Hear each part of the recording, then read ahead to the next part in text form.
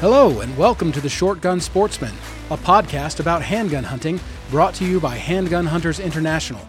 My name is Ryan Hoover and I'm your host. I believe handgun hunting is the most rewarding way to hunt, and it's something I want to share with as many people as I can. If you are at all interested in getting your own game meat, I want to challenge you to a way of hunting that is good for both your spirit and your body, so you can become the confident, self-reliant person you were meant to be. Okay, everybody, another good one today. We're continuing our series about getting into handgun hunting.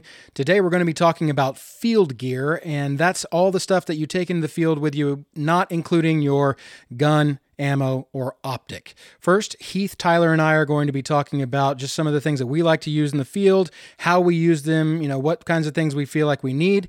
And then in the second part of the podcast, I'm going to be talking to Brian Thurber of Trifecta Handgun. Brian has invented a handgun rest for the field that attaches to a bipod, tripod, or monopod, and he is a great HHI member and doing really good work trying to have some good rests for us handgun hunters in the field. So I hope you enjoy, but before we get into the episode, I want to talk about the Six Gunner, which is HHI's bi-monthly digital magazine. The Six Gunner is free to the public, and you can subscribe to it by going to subscribepage.com/the Six Gunner. Now, HHI members are the only people who are allowed to write for the Six Gunner, so every issue is full of stories and information, tips and tricks and reviews by people who have actually done what we do in the field. I know it's a great resource to everybody, and it is a good way to give examples of handgun hunting to the general hunting public. So please go to subscribepage.com/the Six Gunner and subscribe for free today.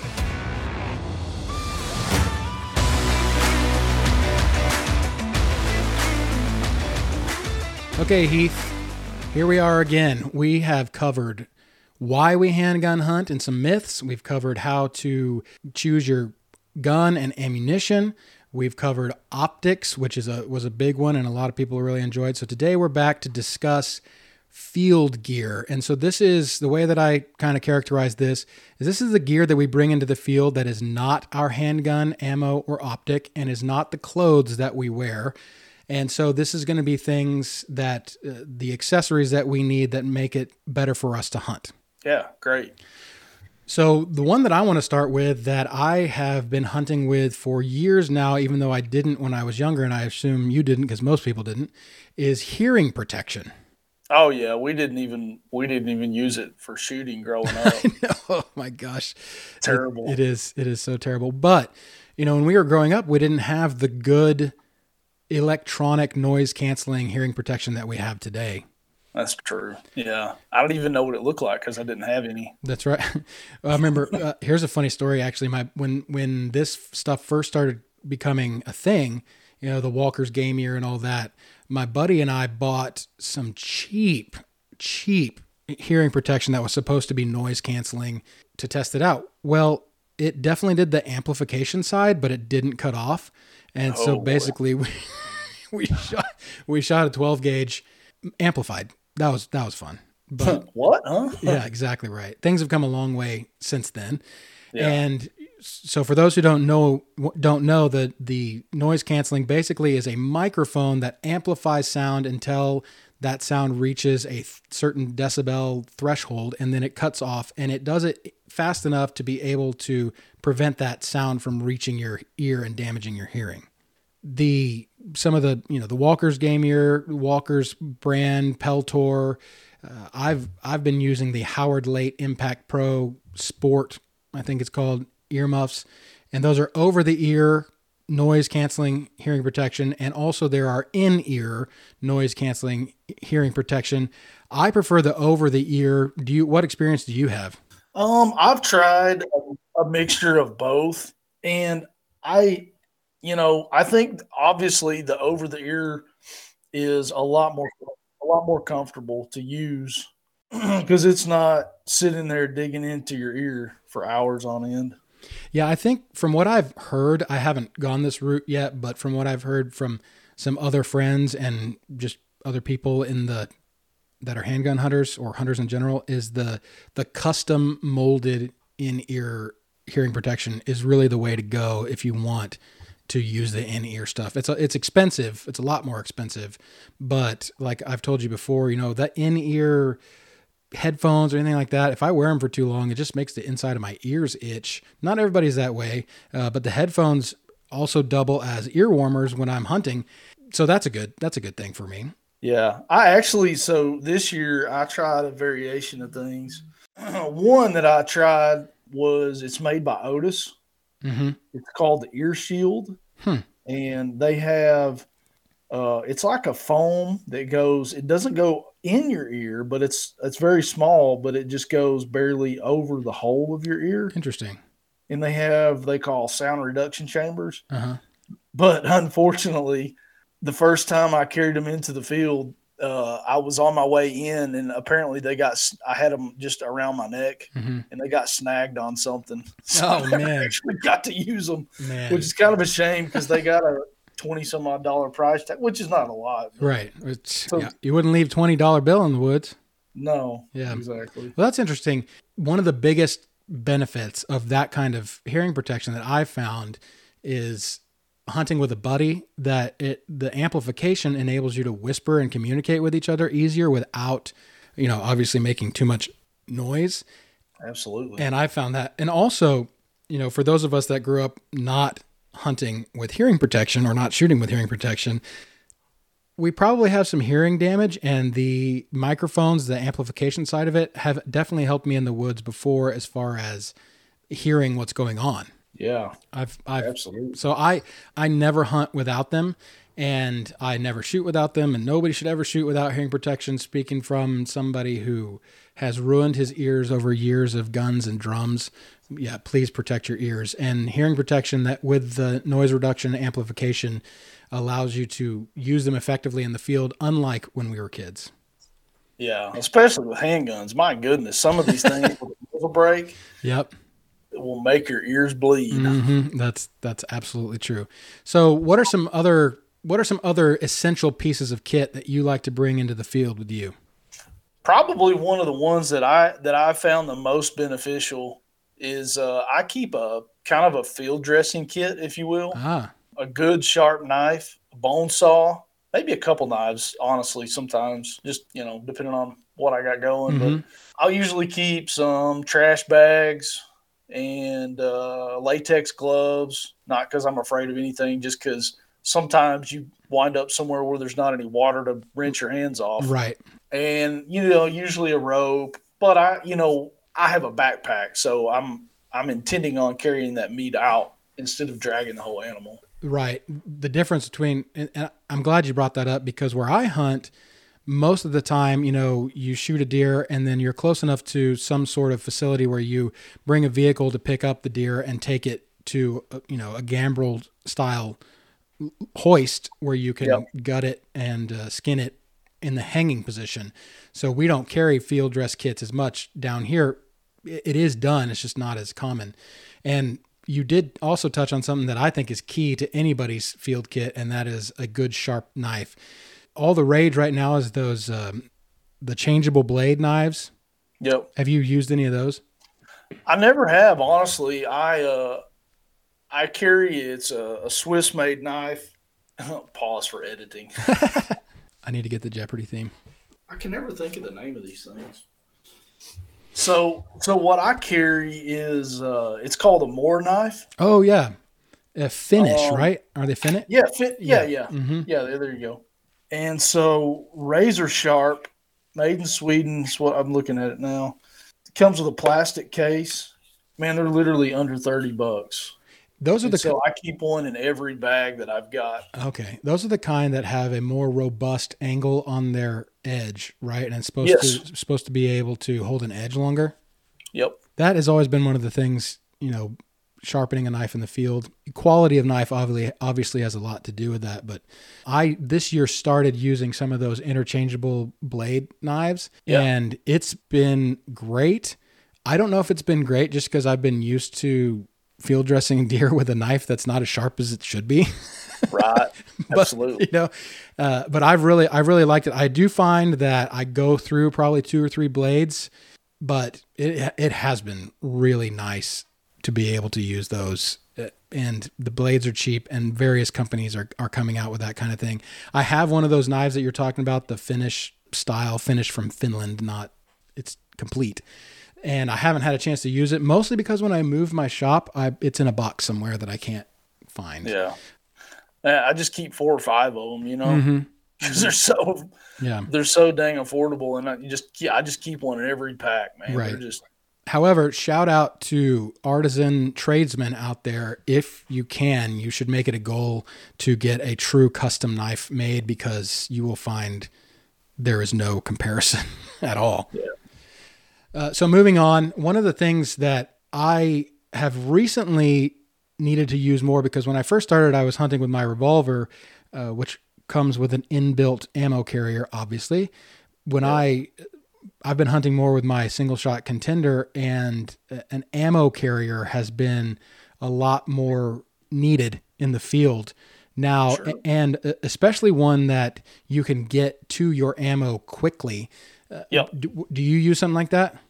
It's kind of funny you would ask that. This year I started carrying, one of those, you know, it goes on the buttstock of your rifle. Oh, yeah. And I just slide the thing up on my arm and put rounds in it. Oh, that's good. Are you familiar with the company W Gear? I don't think so. They make a claw bag, and they make a couple other things. Cody Weiser started it. He's an avid handgun hunter, and they make ammo carriers that are pretty cool. They even make like a 2-round. I used to sell them when I was in the business, but now because of field expediency.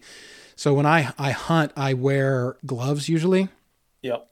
Mechanics has these super thin gloves that I found. They're terrible if you're shooting anything with a smooth grip, because the glove is such that it'll ride up on your hand when you shoot it.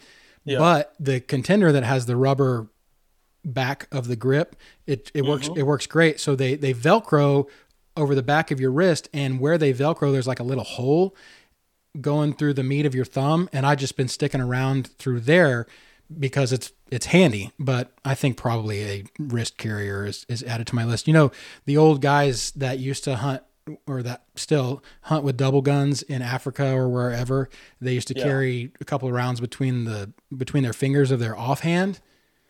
And I'll do that too. But again, it's probably time for a wrist carrier. I really haven't found a need to carry extra ammunition that's easily accessible when I'm hunting with a revolver, though. I know there are people that do, especially if you're shooting like a 5-shot. Yeah, that should be plenty, I would think.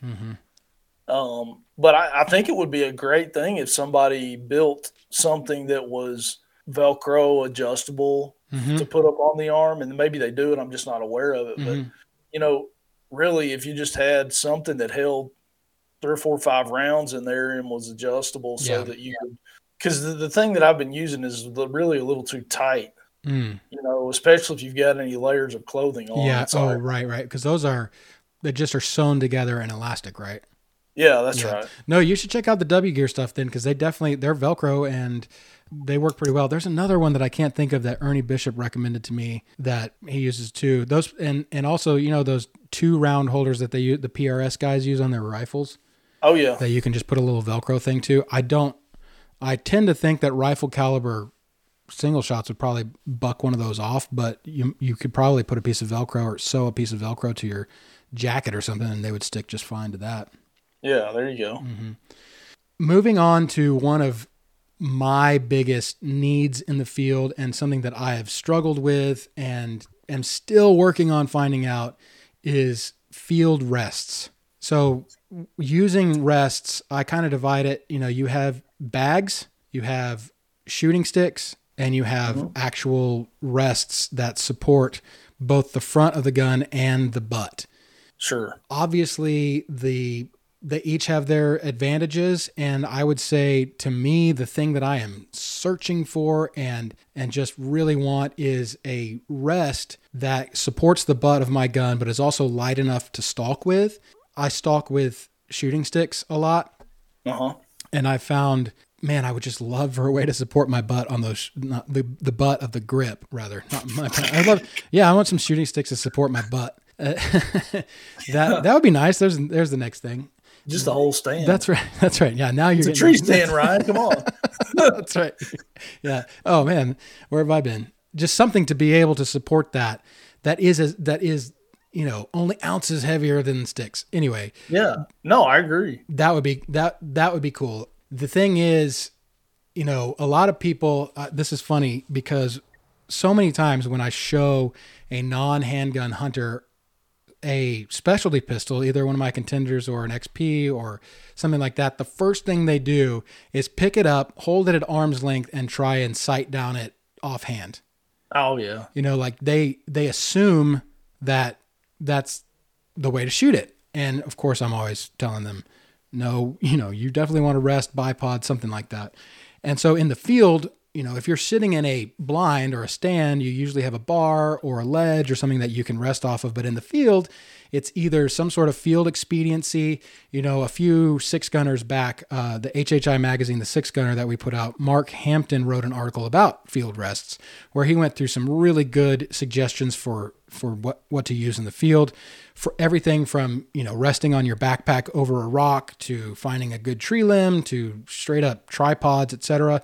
And it all depends on how you get set up, right? So for me, I'll tell you the things that I have used with some degree of success are a bipod with kind of one of those U-shaped rubber hooks or rubber rests rather up at the top. Mm-hmm. Yep. And just straight up shooting sticks. Primo's, oh man, I can't think of the Primo's makes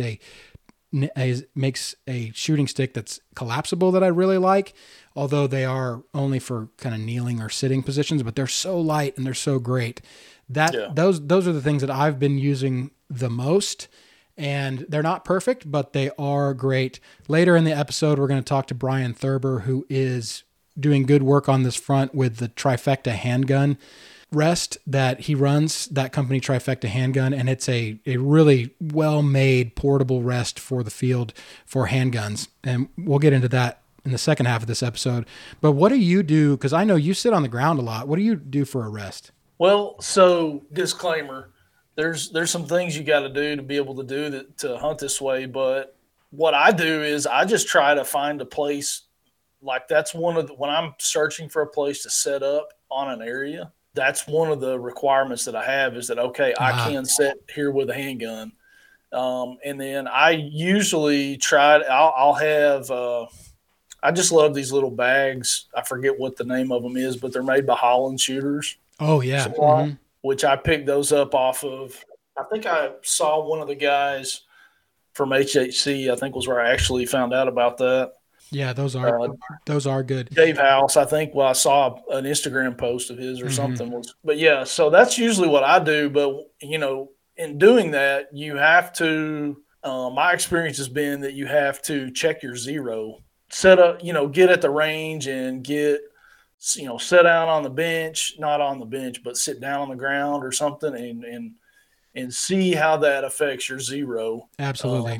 Yeah. And to me, that's one of the struggles with hunting with the butt not supported, Absolutely.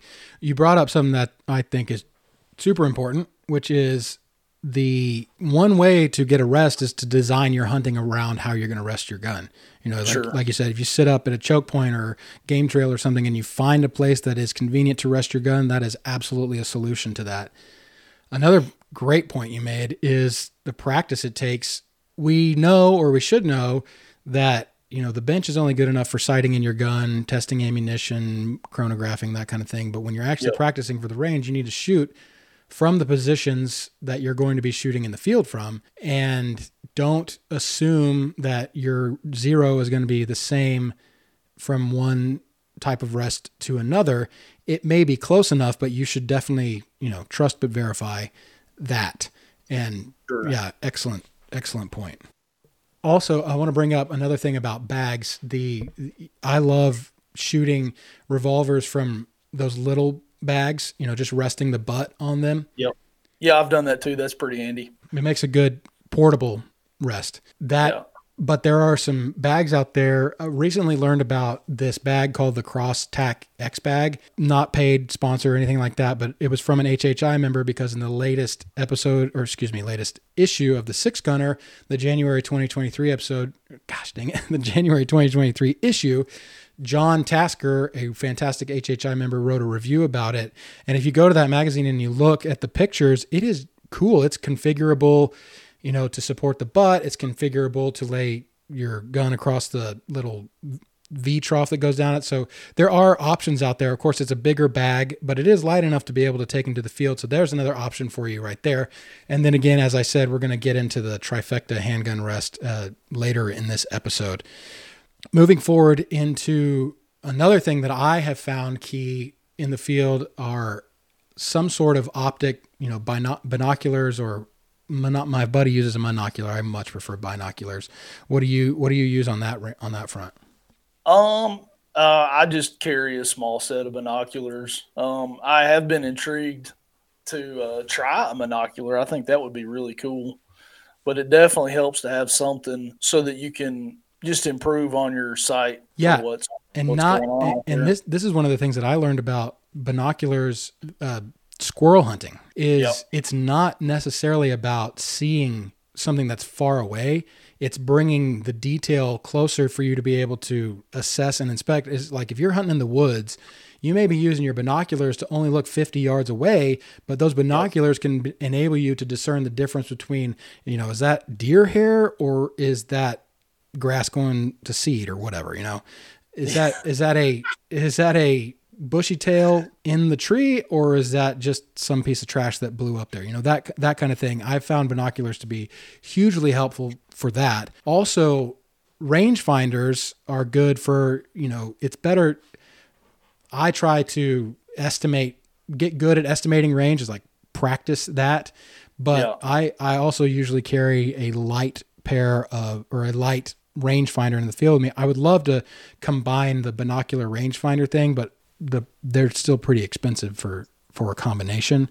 And my budget just hasn't allowed that yet, but that would be, I would think the ultimate piece of equipment that fills that need is to have them in combo, because, range is pretty important to us handgun hunters, especially because it's incumbent upon us to set our limit and then not go past it. And if if you're out there, you're without a rangefinder, you're much more likely to convince yourself that it's within your range, than if you can verify and say, definitely need to get closer before I take that shot. I can't say enough about how important or how helpful it is to have some kind of way to verify for sure that is an animal, especially if you're using these amplified hearing protection devices. Yeah, good point. Your eyes can play tricks on you. That is a really good point. And especially if you're like me and you're colorblind. Oh, yeah. Yeah, because for sure. Deer are pretty good at camo for people who can see color just fine. But when you're like me and you think that every brown and green are pretty much the same, then binoculars are definitely a help on that front. Oh, yeah, for sure. Can you think of any other piece of gear that you take into the field with you besides oatmeal cream pies? Well, that was going to be what I was going to mention. I did not carry any oatmeal cream pies with me this year, and I think it had a direct impact on the amount of animals I actually took back to the house. You're probably right. So, yeah, and I think next year that's definitely going to be part of my kit.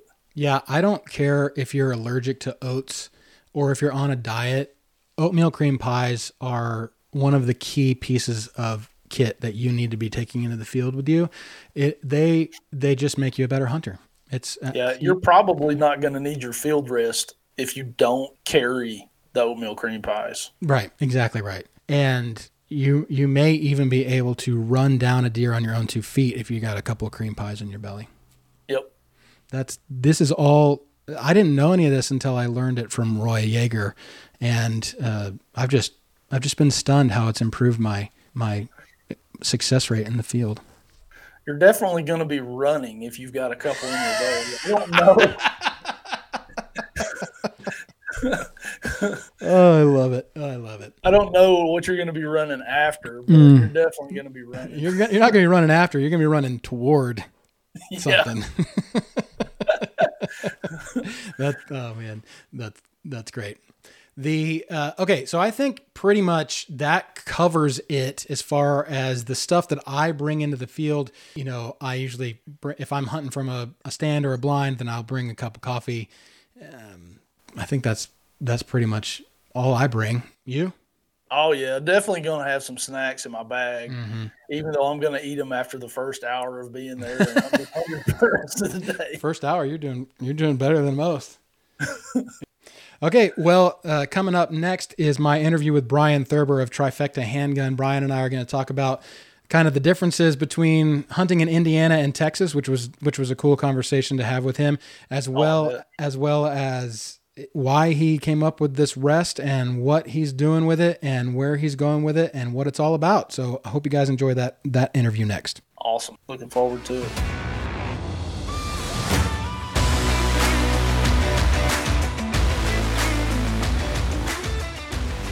Brian Thurber, thank you so much for talking with me today.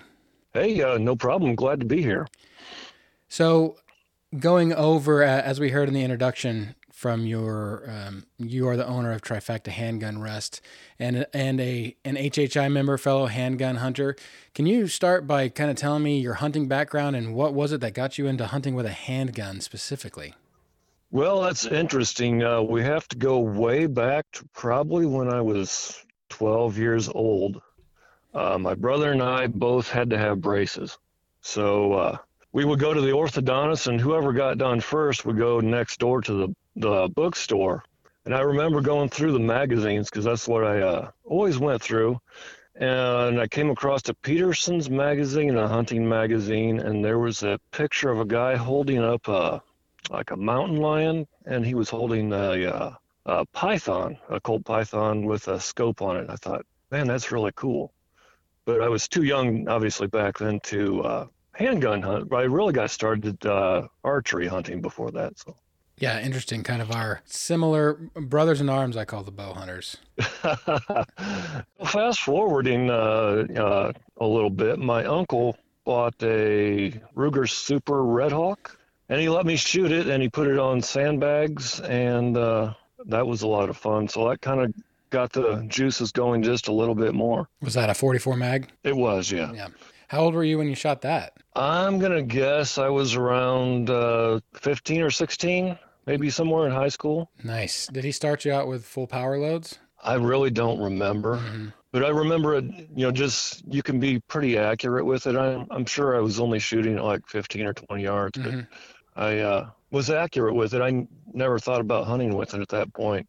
And I guess fast forward to 2003 or so, I heard about the Encore and Contender. So I kind of caught that bug and started going through the Graybeard forums. I don't know if you guys or you remember that at absolutely. all. But I spent a lot of time on there trying to figure out which caliber and barrel I wanted to get. So ended up with a 7mm 08 and still have that today. So that was my first handgun. And the first deer I took was in 2006. That's cool. That I have a 708 barrel for my Encore as well. I love it. Absolutely. You came up hunting. Is hunting a tradition in your family? No, it really isn't. My dad was not a hunter. My brother's definitely not a hunter. He's more into the computer thing. So I really don't have anybody that I can point to that really got me started. It was just something I was drawn to, I guess. That's very interesting. I have a similar story. Nobody else in my family is really a hunter, and I just took a shining to it. There was a guy in our church who kind of took me under his wing, and I remember I've told the story in the podcast before, but I killed a squirrel in our backyard, and we lived in a ritzy neighborhood in Austin, Texas, and I killed a squirrel with my pellet gun, and he came over and taught me how to field dress it and cook it. And my mom was thinking, okay, but I ate it because I've always been fascinated by getting my own food. It's always been kind of the draw to me of, man, I can turn this stuff in nature into food. Yeah, my first big game animal was a rabbit, so similar story. It was a pellet gun rabbit that my neighbor and I stalked and hunted. So that's cool. So tell me what the handgun hunting scene in Indiana is like. What's y'all's hunting out there? Well, it's not super popular. I'm gonna say less than 1% of people who firearm hunt probably hunt with a handgun. Mm-hmm. But our landscape is kind of diverse. We have Kentucky, Ohio river bottom down there with the Ohio River, and then Ohio and Indiana and Illinois have similar type terrain, Midwest type terrain. So it's hilly down south and pretty much ag up north. Mm-hmm. So it makes it, like a 10-acre woodlot up north where I live is kind of a normal place to hunt. There's bigger ones, and you can hunt deer on as little as 3 or 4 acres and be pretty successful at it. So it sounds like a lot different from Texas. Yeah, absolutely. It sounds like it's pretty wooded. Is that true? Well, where you are? Where I'm at, we have wood lots more than woods.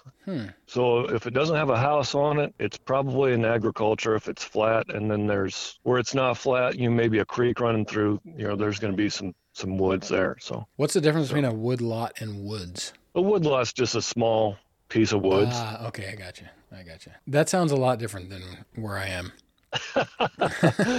Yeah. Well, you guys don't use tree stands down there, do you? We do. So we're, Texas is so big and it's diverse, but we do use some tree stands. A lot of bow hunters use tree stands.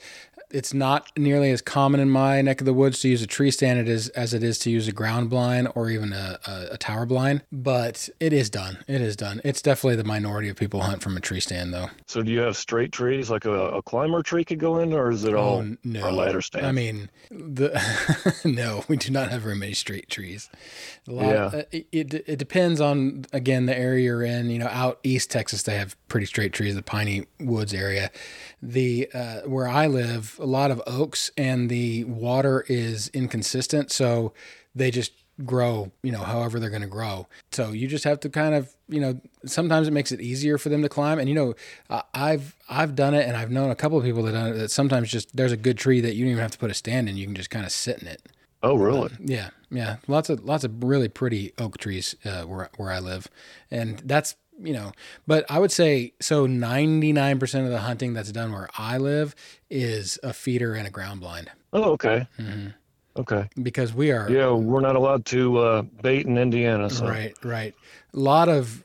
I don't know what your deer population is like in Indiana, but we are so overrun with whitetail deer and now axis that if we didn't do that, we just, we have enough deer to do that is what I'm saying. Yeah, I think that's kind of the stigma of Texas is, you get a sack full of corn and put it out and make a bait pile and then go hide somewhere and wait for something to show up. Yeah, there is kind of that does sound, when you talk about it that way, it definitely does sound easy. And when I first started handgun hunting, my buddy and I decided that we were not going to do it that way, and we were going to stalk through the woods, which I love doing. I love stalking. However, having had more experience and moving through my hunting career, it is not a gimme. There are there are places obviously where it is a gimme, but there are game patterns that need to be observed. And also the whole, sitting in a blind deal is being still for that long is a skill in itself. And I know same thing with the tree stand, but yeah, we use a lot of blinds in Indiana too. So, mm-hmm. But it's, like I said, we're not allowed to bait. So you kind of have to find some natural food, or, you can put a food plot out, which, grows pretty good around here. Yeah. Not super common, I don't think, because we have so much agriculture that deer don't hit the food plots like you might get in some other states. But. Interesting.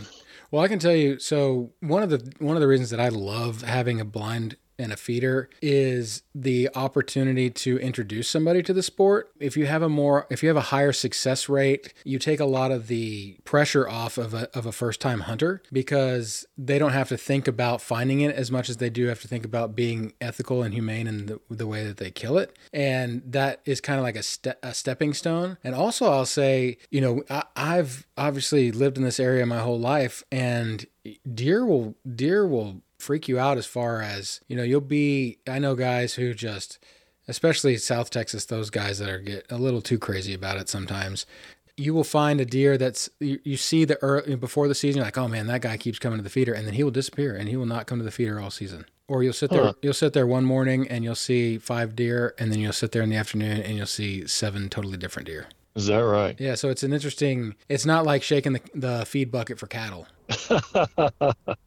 Yeah, I hear you. Well, I love that somebody that hasn't been out before, you can give them some high success. So I will that's also, really cool. yeah. I will also echo, though, it is much more rewarding when you are on your own 2 feet stalking through the woods and you come out successful. Yeah. Well, I've been through Texas a few times, and it seems like there's a lot of open water down there.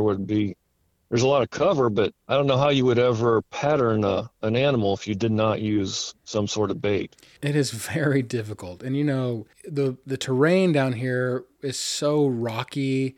I'm talking about the hill country where I am. So rocky, so many seasons of dry versus wet, so there's always dead stuff on the ground. It's very difficult to be quiet. And yeah, they never seem to do the same thing twice. And I think that's because there is no consistency in their food and water sources, because something that was wet yesterday may be dry tomorrow. And like for instance, this season was very heavy on the acorns. I've never seen so many acorns in my life, which is ironic because we were just coming out of we're still in the middle of a big drought.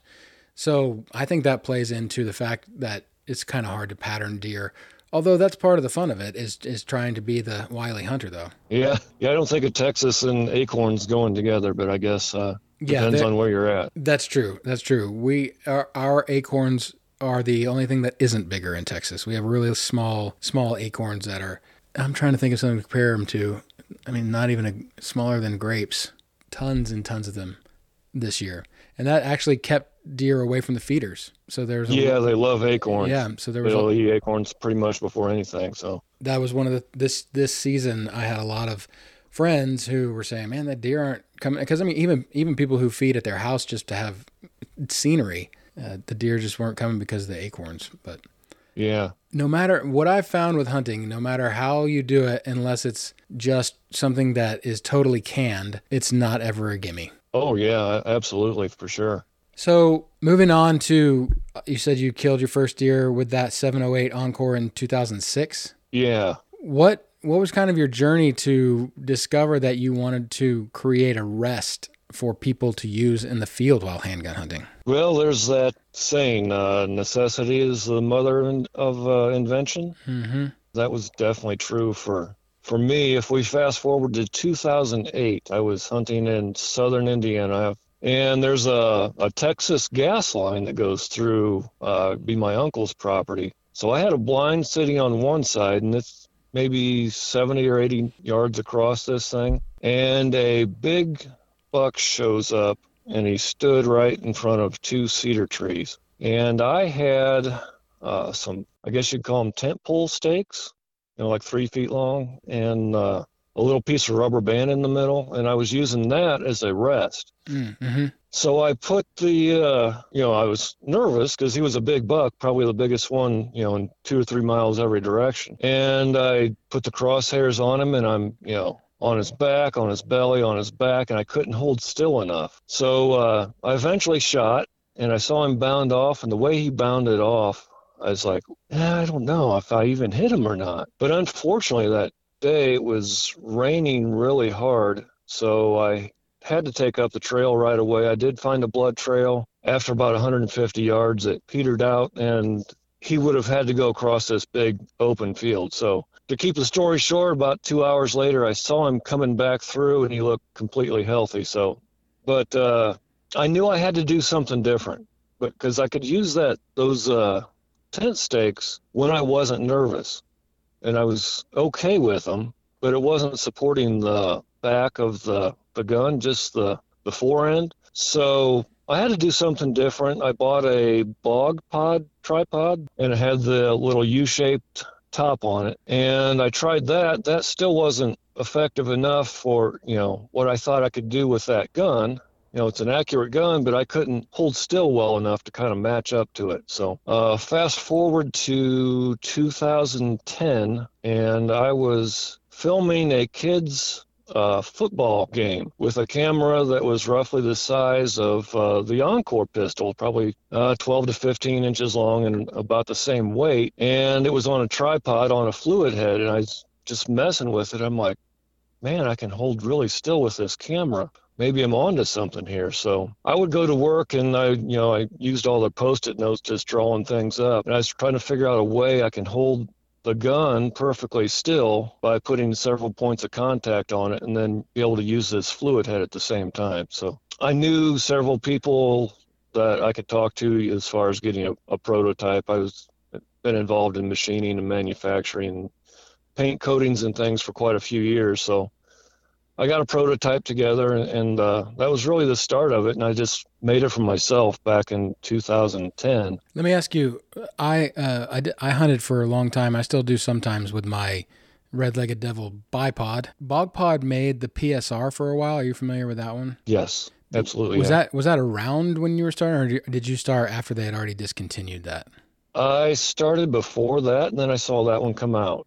And then but by then you they had already discontinued it. But by then I had my first one. I gotcha. So what was your first rest? How was your first rest different from the rests you make today? Well, gosh, that's the first one was very, very expensive to make. I think I probably had about $300 into it. Mm-hmm. And instead of the cushioned spool that I call the trigger guard guide wheel that sits on top of it today, it was just a roller bearing called a cam follower. It's just a bearing with like a bolt sticking out of it or some threads that you can attach to something. Sure. And my idea is kind of like make it something similar to an arrow rest on a bow, where it wasn't cushioning or anything. It was just kind of, for the arrow to sit there. It'd be the same thing with the frame of the gun. So that was the idea for the first one. From 2011, I really started the business and incorporated it. So from 2011 to 2015 or 16, those were the real struggle years because nobody bought it. It was expensive to make, and I don't think people really understood it. And it worked fairly well for what it was, but the bad part about it, or the negative, is you couldn't really put it on unlevel terrain at all. You would have to adjust your tripod perfectly to make it level. So the one we have today, you get a little bit more wiggle room. So you started your business in 2011. Is that correct? January 1st. Yes. Awesome. So been at it 11 years now. Good on you for that perseverance. As a small business entrepreneurial mindset guy myself, I look up to that. That's because that's what it takes, right? It just takes believing in what you're making and chipping away at it. Yeah. I knew it worked. It was just one of those things where, how do I get it out there? And really the signature camo rest that we put out in 2016 was really when things took off, because I changed the manufacturing techniques completely for that one. So the rest itself, it was very accurate, but was also very versatile and lightweight. You can fit it into a variety of situations. And you've upgraded the signature camo rest to the ambush rest, correct? Yeah, and that was partly intentional and partly necessity. The fluid head for the signature camo, they quit making. So I had a harder and harder time getting a hold of them. And then so I was like, well, maybe I ought to look for something different. And that was about when I started talking to you, maybe September or October last year. And I found a new fluid head that got really good reviews on Amazon and B&H Photo. And there was quite a few YouTube videos that really reviewed it well. So I bought one. Long story short, I really liked it. It's, it looks nice, much better machining. The knobs on it, the knurling on them are real easy to use and to make adjustments with. So it was a blessing in disguise, I guess, to move over to the ambush handgun rest. And I think my favorite part of it is the handle.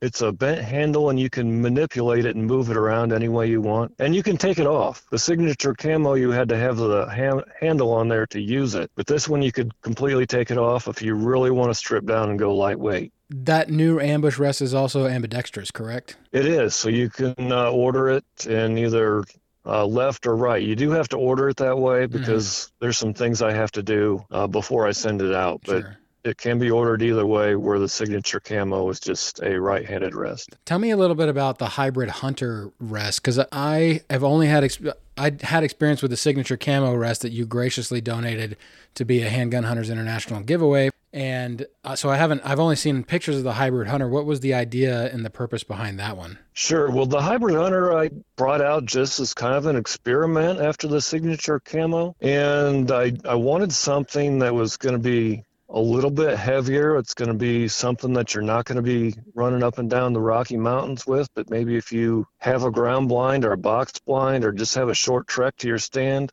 but maybe you want to hunt with a long-range firearm and just want something a little bit heavier and more stable.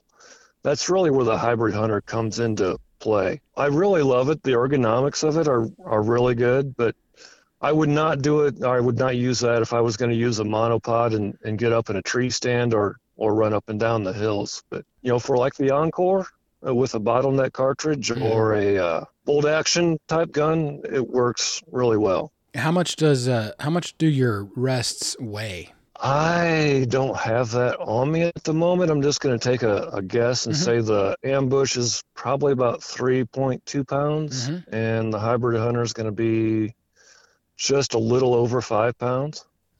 Okay.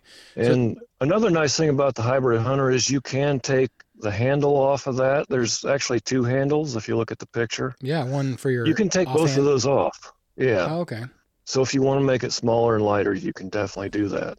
So the hybrid hunter 2, you'd say, is more for a set up position for longer range guns, correct? Yeah, absolutely. I would probably use it on a tripod more than anything. Understood. Let me ask you this. You talking kind of tickled this question in my head. How did you reach handgun hunters? In that time that you said you were struggling and then finally things started going well and taking off, how did you reach handgun hunters? What do you think? Was there just people started doing it more often? And once you did start reaching handgun hunters, does that give you evidence to say how popular handgun hunting is kind of nationwide or, in your circle? Yeah, so that's an interesting question. A lot of my customers are really new to it, which I think is really cool. I just sold one today to somebody in California, of all places. And then about a week and a half ago, somebody in New York bought one. It's like 2 places you don't really think about handgun hunting so much, but there they go. So does that kind of answer your question? Yeah. The only other thing I was curious about is what methods were you using to reach people that might be interested in your rests? Oh, okay. Yeah. So social media is kind of a big one, but I think just optimizing my website. I don't want to go too techie on anybody, but like search engine optimization is a thing. So people will see keywords and come to your website. So that's really been a big one. So just, I guess, I'm out there on Instagram and Facebook and have a YouTube channel also. So that's good because it says that people are Googling something like, hunting rests, handgun hunting rests, or something like that, right? That there is an interest that is not something that you create by saying, hey, et cetera, come check this out. It is somebody's thinking, oh, wow, let me Google or put in my search engine, handgun rests. Yeah. And it's actually pretty hard to advertise something like this because it's such a niche or niche product, however you say that word.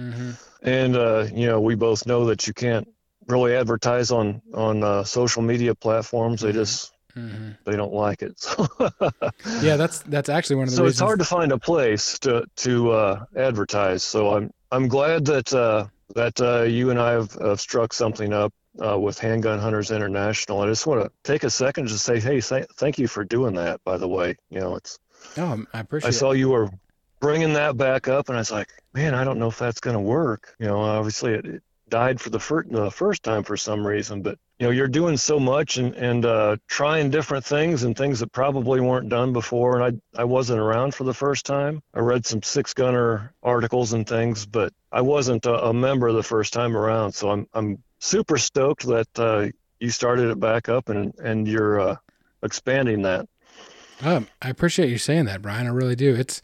Again, like your business, it's a journey, and there are some unique aspects to running this organization now that weren't true when it was first started in the 70s, specifically social media. But I guess that's what I do is I just keep trying new things. And because I know handgun hunters are out there, and they keep coming out of the woodwork, which is good. And I'm really glad to hear you say that because this is definitely a passion project for me. Well, that's cool. Yeah. I do have one bone to pick with you though. Hit it. So I was on your social media page and I saw that you released 5 of these podcasts. Mm-hmm. So I was curious. I went over to Handgun Hunters International, clicked on the podcast button, and the 2 guys before me are Mark Hampton and Ernie Bishop. Mm-hmm. And then you interview me. No. Oh, I probably should have been first. But this is like AC/DC and the Rolling Stones, and then I come in as the garage band, to close the show. No, not at all. You're doing great work for our sport, and those guys know it. Yeah, those guys are legends, though, man. They've done it all. So they are, and I'm grateful that they would talk to me. But no, getting the word out about anybody who's contributing, anybody in the industry, which you are contributing to handgun hunting. No, I am dedicated to giving them a platform because I want. One of the things that we suffer from in the handgun hunting community is the fact that the industry is kind of, we become just kind of not, swept under the rug. They're not as concerned, which I get from a business point. You sell way more self-defense guns these days than hunting handguns. But if we can let them know with our one voice as Handgun Hunters International that we want them to bring back things and we want people to start businesses making things for handgun hunters, that's where I'm passionate. Right. Yeah. I'll tell you something. I'm pretty stoked the past few years, with the handgun hunter competition and then out west and then in Ohio is the Adam Bender Memorial Shoot. So there's some things happening and I'm really glad that I'm going to be sponsoring both of those events. And obviously got a little bit more involved with Handgun Hunters International in the past 6 months. Yeah. So I can't tell you how much I appreciate your support. And those 2 competitions are fantastic as well. Handgun Hunters competition, fantastic nonprofit organization. And Adam was a member before he passed away. And I'm really glad that they're keeping that memorial shoot going. So before we wrap this up, I want you to tell me where the future of Trifecta Handgun is. Where are you seeing this thing going? And if you can, any other ideas you have coming down the pike? Well, I would like to just keep participating in these shoots and sponsor more things and just personally get out there as much as I can. I'm pretty busy with everything that I do, but I love teaching handgun hunting or shooting as much as, people will listen to me. Mm-hmm. I'm definitely not an expert. Nobody's ever came up to me with a piece of paper or certificate or anything that said, you're an expert now. So, but I just love tinkering and I love learning from everybody. So that's where I see myself going as far as products go. A lot of times they just come to me when I see something that needs changed with what we do now or something new. So I don't really have anything to offer to you on that front. But well, I know we're on the heels of a really fresh offering, but keep that brain working, Brian. Well, before we close out, can you tell people where they can find you and follow you? Absolutely. TrifectaHandgun.com is the website if you want to learn more about our handgun rest. And I'm on Instagram and Facebook. Just do a search for Trifecta Handgun and you will find it. That's great. I recommend everybody follow Brian Thurber, Trifecta Handgun. He is doing the Lord's work in bringing field rests for handgun hunters back to being a real thing. Brian, thank you so much for visiting with me today, and I wish you all the best. Yeah, I appreciate it, Ryan. And also YouTube is another one. Yes. But thanks you so much for having me on today. I certainly appreciate that, and I was not expecting this. So really cool and really fun.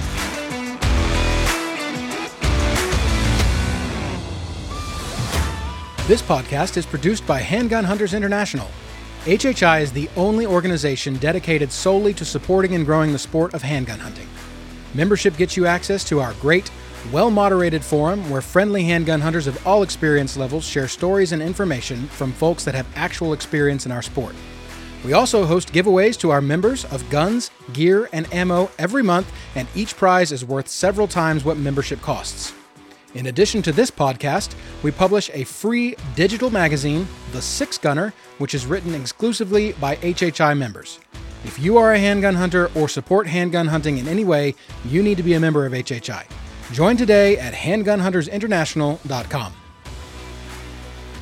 Again, if you have any questions on how to get started in handgun hunting, please reach out to me at ryan@handgunhuntersinternational.com. If you think we deserve it, please leave us a 5-star review, and don't forget to follow Handgun Hunters International on social media at Handgun Hunters INT. God bless and good hunting.